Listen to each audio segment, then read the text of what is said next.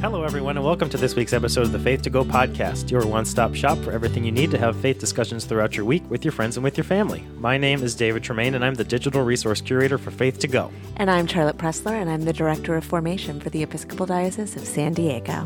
My name is Angel Ibarra, and I'm the Associate Director of Strategic Partnerships and Government Affairs with Episcopal Community Services. I'm Megan Costello. I'm the Board Secretary for ECS, and in my day job, I work in tech companies. Thank you guys for being here. So Thank fun. you for having us. Welcome, Angel and Megan, and welcome to you all for tuning in for this week leading up to the third Sunday in Easter in Year A. That will be April 23rd, 2023, so we can correctly archive this episode. Perfect. We welcome you all. Thank you for tuning in. Angel and Megan, would you share a little bit more about your ministry context and what's going on with ECS? Yeah, definitely. So my role at ECS is really to build partnerships and involve people in our mission at ECS. So I work with a lot of our nonprofit partners, our partners in ministry, and also with government officials and elected officials and their staffers to really raise awareness of all the amazing work that ECS is doing around San Diego, serving more than 7,000 individuals and families every year in the areas of substance use disorder treatment, mental health for children, early Head Start, and also homeless solutions. I have kind of a circuitous route for coming to ECS. In 2020, it was my goal to be more involved in my community and find ways to make new friends in San Diego and really just get out there and, make those connections. That lasted about 6 weeks. Mm-hmm. And then we all know what happened. Mm-hmm. Fast forward to a year and a half after that, a good friend of mine knew Elizabeth, who's the CEO of ECS, and asked me if I was interested in getting involved. I've since learned that most people who get involved with ECS get there because somebody asked them. Uh-huh. So stay away. I might ask you. I've had the experience of being on the board now for about a year and a half, and it's been really amazing to help me both understand a little bit more of the way that the diocese is acting in the community, but also to really get a view of how I can use some of my background, some of my experience to serve in a way that I didn't really imagine. It's a whole nother podcast to get into my my own faith journey and how I landed in the Episcopal Church from a much more dogmatic evangelical environment. It's been really great to understand how to be involved in a way that engages both religion and policy and community in action in a way that's very open and inclusive. Mm-hmm. Where would you say you find joy in your work with ECS? I find joy in my work, just being able to be a cheerleader for my colleagues who are doing all this amazing work in the community, really on the front lines of so many of the pressing social issues in our community right now, mm-hmm. and working with our Episcopal parishes to really uplift and show that our faith is in action through ECS and how we are really bringing the joy of service into the community. And also, I get to work with some pretty amazing board members, and we're actually here to talk today a little bit about an upcoming initiative that we started last year, really focused on raising awareness and bring people into our mission as well. So Megan, do you mind talking a little bit about that? Yeah, sure. So similarly, one of the things I've enjoyed about working with ECS is getting to work with the staff at ECS like Angel, who are so committed to the work that they're doing.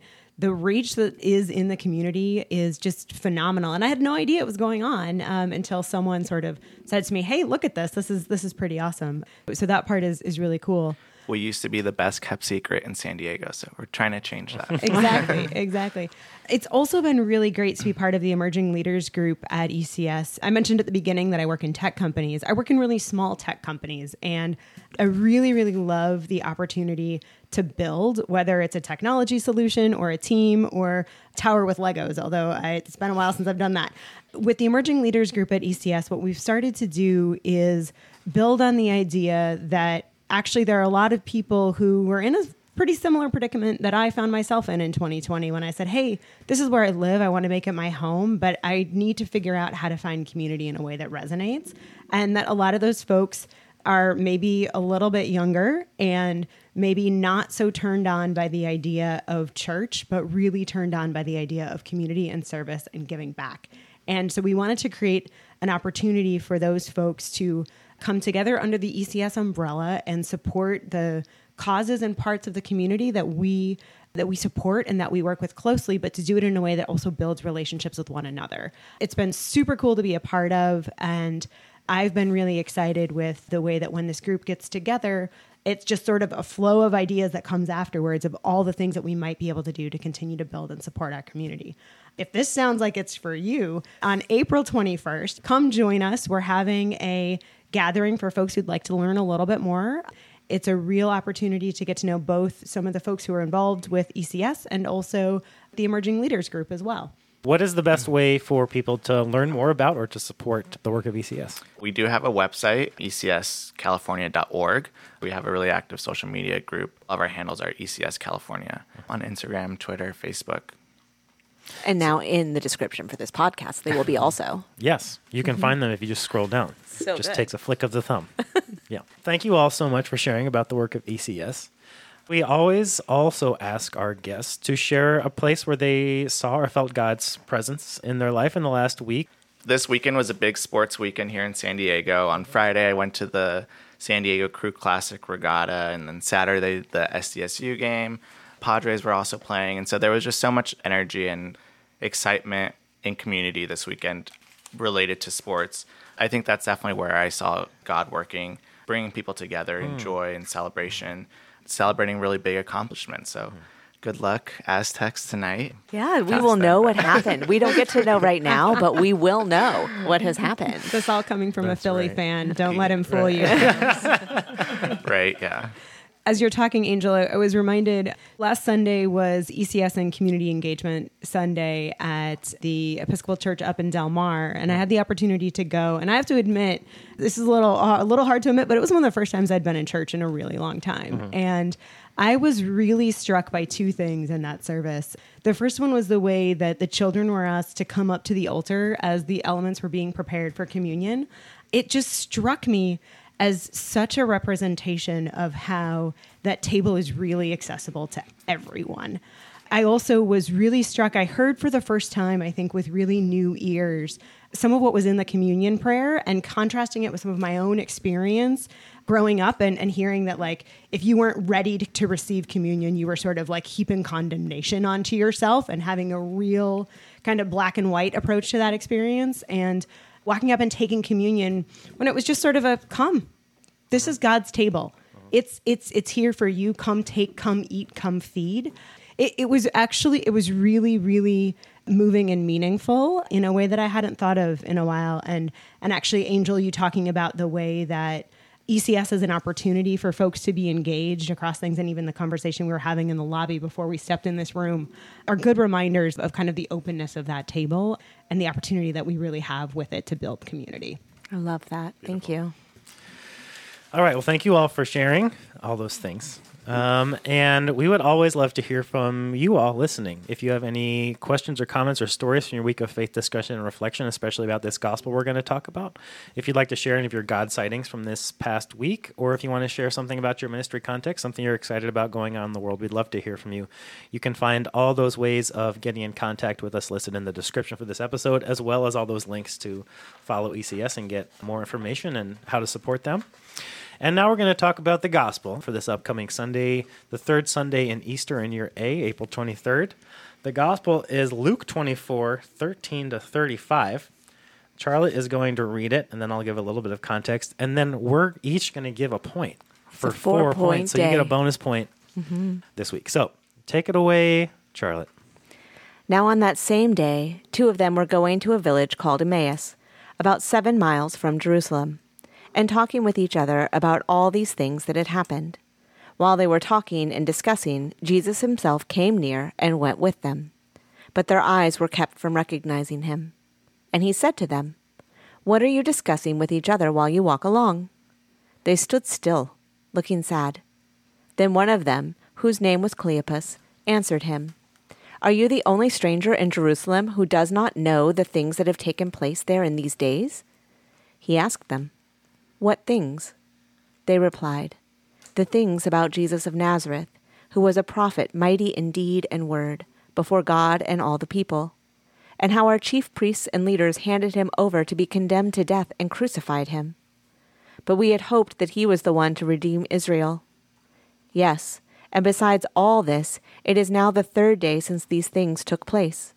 Moreover, some women of our group astounded us. They were at the tomb early this morning, and when they did not find his body there, They came back and told us that they had indeed seen a vision of angels who said that he was alive. Some of those who were with us went to the tomb and found it just as the women had said, but they did not see him. Then he said to them, "Oh, how foolish you are, and how slow of heart to believe all that the prophets have declared. Was it not necessary that the Messiah should suffer these things and then enter into his glory?" Then, beginning with Moses and all the prophets, he interpreted to them the things about himself in all the scriptures. As they came near the village to which they were going, he walked ahead as if he were going on. But they urged him strongly, saying, "Stay with us, because it is almost evening, and the day is now nearly over." So he went in to stay with them. When he was at the table with them, he took bread, blessed and broke it, and gave it to them. Then their eyes were opened, and they recognized him, and he vanished from their sight. They said to each other, "Were not our hearts burning within us while he was talking to us on the road, while he was opening the scriptures to us?" That same hour they got up and returned to Jerusalem, and they found the 11 and their other companions gathered together. They were saying, "The Lord has risen indeed, and he has appeared to Simon." Then they told what happened on the road, and how he had been made known to them in the breaking of the bread. Here we are in Luke's gospel. So now we're on our third gospel in 3 weeks, because on Easter we were in Matthew. Last week we were in John for Jesus' resurrection appearance to the disciples in the upper room and Thomas not believing. Now we are in Luke, making our way through the various resurrection appearances in all the gospels. So the thing that happened right before this in chapter 24, the first 12 verses of chapter 24, is the story of them going to the empty tomb on the morning of Easter, where they do not see Jesus in that version of the story in Luke. So this is actually the first appearance. There's no appearance to Mary or to any of the disciples outside the tomb in Luke. Jesus appears to them on the road to Emmaus. And then right after this, Jesus appears to the 11 disciples in that upper room in Jerusalem and asks them for some fish. Apparently resurrected Jesus in Luke is extremely hungry. Snack-oriented. Yeah. I mean, I guess he hasn't eaten for 3 days. And then this is the last chapter of Luke's gospel, and then the writer of Luke continues in part 2, which we call Acts. Right after this is the end of the gospel. So that's where we are. And Charlotte's got the first point. I want to highlight a character in this story that we only get to hear referenced one time. Mm-hmm. So I think we need to give him his full credit and full due, because this is a transformational experience that we get to see through his eyes. And that is Cleopas. Cleopas is named, and I think that is important in this. The things that he shares are important in this. But before that, I want to name where his emotions are in this, right? So at the beginning of this gospel, we hear about them walking down the road. We hear about their sadness. We hear that they don't recognize Jesus as he comes upon them. And I'm thinking about, that journey through grief and all of those things that happen. And we're going to talk about that more later. More was thinking about the building emotion of being in conversation with a friend. Because oftentimes when something really devastating has happened to us, we pack it away, we store it inside, but that doesn't mean that it's not there. And it's when we get to be in conversation with someone else that the emotions start to reveal themselves, and that they build and they get bigger. And so they've been walking and they've been talking in this safe space, this shared space between friends who have had the same experience. And then there's Jesus, whom they don't recognize, but there's Jesus. And Jesus asks them this question about what are you guys talking about when you're walking? And you think that, this is a fairly innocent question for Jesus to be asking two people on the road, but because Cleopas's emotions are so big, I can just hear it in his response. That oftentimes when I'm working with children, I talk about how sometimes when our emotions get big, they spill out of our body in different ways. And some ways are helpful, and we cry. Other times maybe they aren't so healthy, and so we lash out at people with either our words or our actions. And it's really just the way that we are dealing with these emotions that are inside of us. And so Cleopas is are you the only person in Jerusalem who doesn't know what's happened? And obviously it is not written with tone. I can hear the tone. Maybe it's my own lived experience. Maybe I'm only surrounded by people that offer tone in these instances, or maybe it's who I am. And yet I can hear it.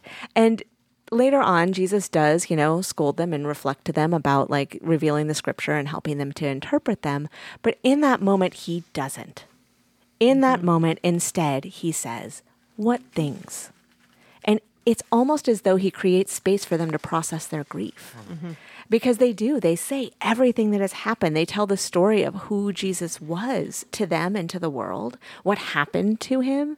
They get to journey in this way with Jesus without even knowing that it's Jesus that they're sharing their grief with. And I love that this takes place this way, because when I haven't responded to things as my best self, or when someone else has, I don't think about those reactions as being holy. I don't think that lashing out at people is holy. And yet through this, Jesus created this space. He opened up this room for them to instead to take that response that was offered and to create healing from it and to connect to him. It was probably the beginning of the connection that they felt to Jesus before they even realized their hearts were burning, was by getting to unburden themselves to him. Jesus' response, while he does listen, he's then like, why are you guys sad? Yeah. It doesn't make any sense. You should be understanding what is going on here. But I think it's like, which I don't think is a helpful response. But I think that like Unhelpful what's Jesus. cool about, when I think about it more, what's cool about Jesus' response is that the way he invites them to process their grief is to put it in the context of a larger story.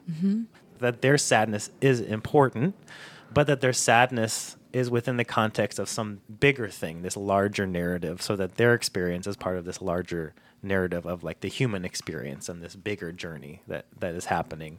And so it's kind of a cool way of thinking about how like Jesus is trying to like provide this framework for them to, like a container for their emotion, their trauma to live in, to integrate into. And that's, I think, like the gift that a religious tradition, a spiritual tradition can give to people, is that like we can see ourselves not as just kind of individuals floating around in this massive thing of chaos, but that like our story is part of a larger story, and that we are taking part in this kind of communal expression and embodiment of God in the world.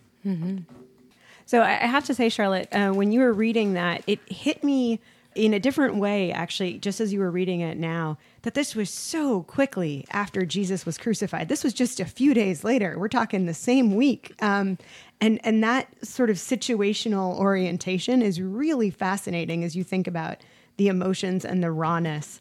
The thing it makes me think about, too, is just the part where at the very end, their eyes were opened, they realized it was Jesus, and then he vanished. And it makes me wonder how many times Jesus was there and we didn't see it, or I didn't see it, or the community didn't see it, or the world didn't see it. How many times he was there and we weren't necessarily looking, or he didn't look like what we thought he would look like. And yet he was there. It's really eye-opening to me to just kind of think about that in context, and then layering in the additional realization that this is, a really raw period of emotion like you were talking about. I think that was what my point was also going to be, is just how we get so caught up in our own sadness and our own grief and our own disappointments that we forget to see the bigger picture, that God is still there with us in the midst of all this emotions that we have. And, he wants to be near to us. He wants to walk with us on this journey to where we're going, and just like actually be a friend and someone that you can go to and tell about all these other things. But we're so caught up in our own like little box that we forget that there's a bigger picture. It made me think of like God hardening Pharaoh's heart, in the Hebrew scriptures, but it doesn't say that God kept their eyes from seeing. But it's more like you're saying, like their experience, their emotion, the things that they were processing, keeping their eyes held back from seeing Jesus in front of them. My point, the fourth point, was about the end of the story as well, and like how the only way that they see Jesus is by breaking this bread with them, and only after that can they like reflect back over this whole experience that they've had with this person and realize, oh my gosh, it was Jesus this whole time, and like weren't we like burning up inside when he was explaining the scriptures to us and talking about and helping us process what was going on. I was struck by the fact that like that moment of breaking bread never would have happened if they hadn't invited him in to be with them, because it's like Jesus is just going to keep going. He's going to walk along. And they had every opportunity to just let this stranger go away. They don't know this person. The person clearly doesn't like have a vested interest in what's going on in their lives. There are probably a ton of people traveling because they're with like a bunch of people that are leaving Jerusalem, because a bunch of people had kind of converged on Jerusalem for the Passover feast and observances. And now people are kind of disbanding and going back their separate ways. And so it would have been really easy for them in their sadness, in their grieving, to just let this person walk away. It's kind of like this beautiful way that even in this most traumatic, frustrating, confusing moment, they are like still deeply committed to what they've learned from Jesus, which is to invite people to bread, which is to invite people to a meal, which is to sit and eat with strangers, people that they don't know, people that are confusing to them, people that they don't recognize, people that don't look the way that they're expecting them to look. And so I think it's just this beautiful invitation to realize that like without that moment of inviting this stranger in to be with them, to this intimate moment of sharing a meal together, they don't ever see Jesus. They don't have any kind of conclusion to their grieving. They don't have this incredible opportunity to recognize that Jesus has been with them the whole time. And like you were talking about with the Eucharist, that this is a table open for everybody. The table is only open for the people that we invite to be part of the table. And so like they could have had their own private table in this story, but they invited this person in to be part of that as well. And in doing so, they recognized Jesus, and then Jesus kind of like evaporates. I don't know. Yeah. I don't know if it's like Jesus disappears or Jesus kind of just blends in with everything, and they recognize, wow, Jesus is here always. Like Jesus is just part of the creation. Just a cool invitation to constantly be taking care of people, because that's what they were trying to do. They were like, it's getting dark, and where are you going to go? They have this care for this person that they do not need to care for, but it's part of their call as disciples to take care of other people. And also to go back and tell everyone about it. Yes. Yeah. I love the line that their hearts were burning within them.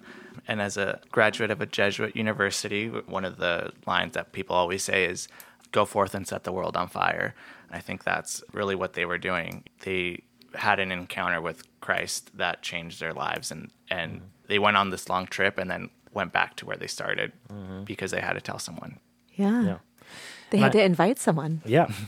All right. Well, that's our 4 points for today. Point number 1 was Charlotte's about Cleopas, the emotions, the invitation to processing in the space that Jesus creates by listening to their story.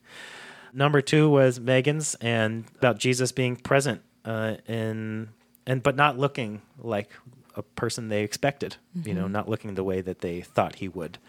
The invitation to be, open to Jesus' presence in all people and all places in our lives that we don't expect. Angels was also about not being able to see and the things that hold us back from seeing Christ and the presence in the world. And mine was about the invitation that they extend to Jesus when he is still a stranger, when they still don't know that it's him, and that the opportunity and the imperative to take care of one another. So, having heard those 4 points, 4 points. We'd love to know what your point would have been if you'd been a guest on the pod this week. We're taking bets on which one you like better. So. Yeah, that's right. Cast your vote this week on Instagram. And be cast out of the temple. Yes. Yes, that's right. Whoever gets the least votes can't come back on the show. I did not know the stakes were this high. Yeah, it's pretty much Survivor. It's just podcast Survivor. Thank you to Angel and to Megan for being on the podcast this week. Thanks, you guys. We loved having you. Absolutely. Thank Lots you of fun. for having us. Make sure, again, to go check out the work that ECS is doing, that Angel and Megan are putting so much energy into. We would love it if you go check those out, see how you can support and take part in the work of ECS in San Diego. And we'll be back next week to talk about the 4th Sunday in Easter in Year A, April 30th. Until then, we say goodbye. Goodbye, everybody.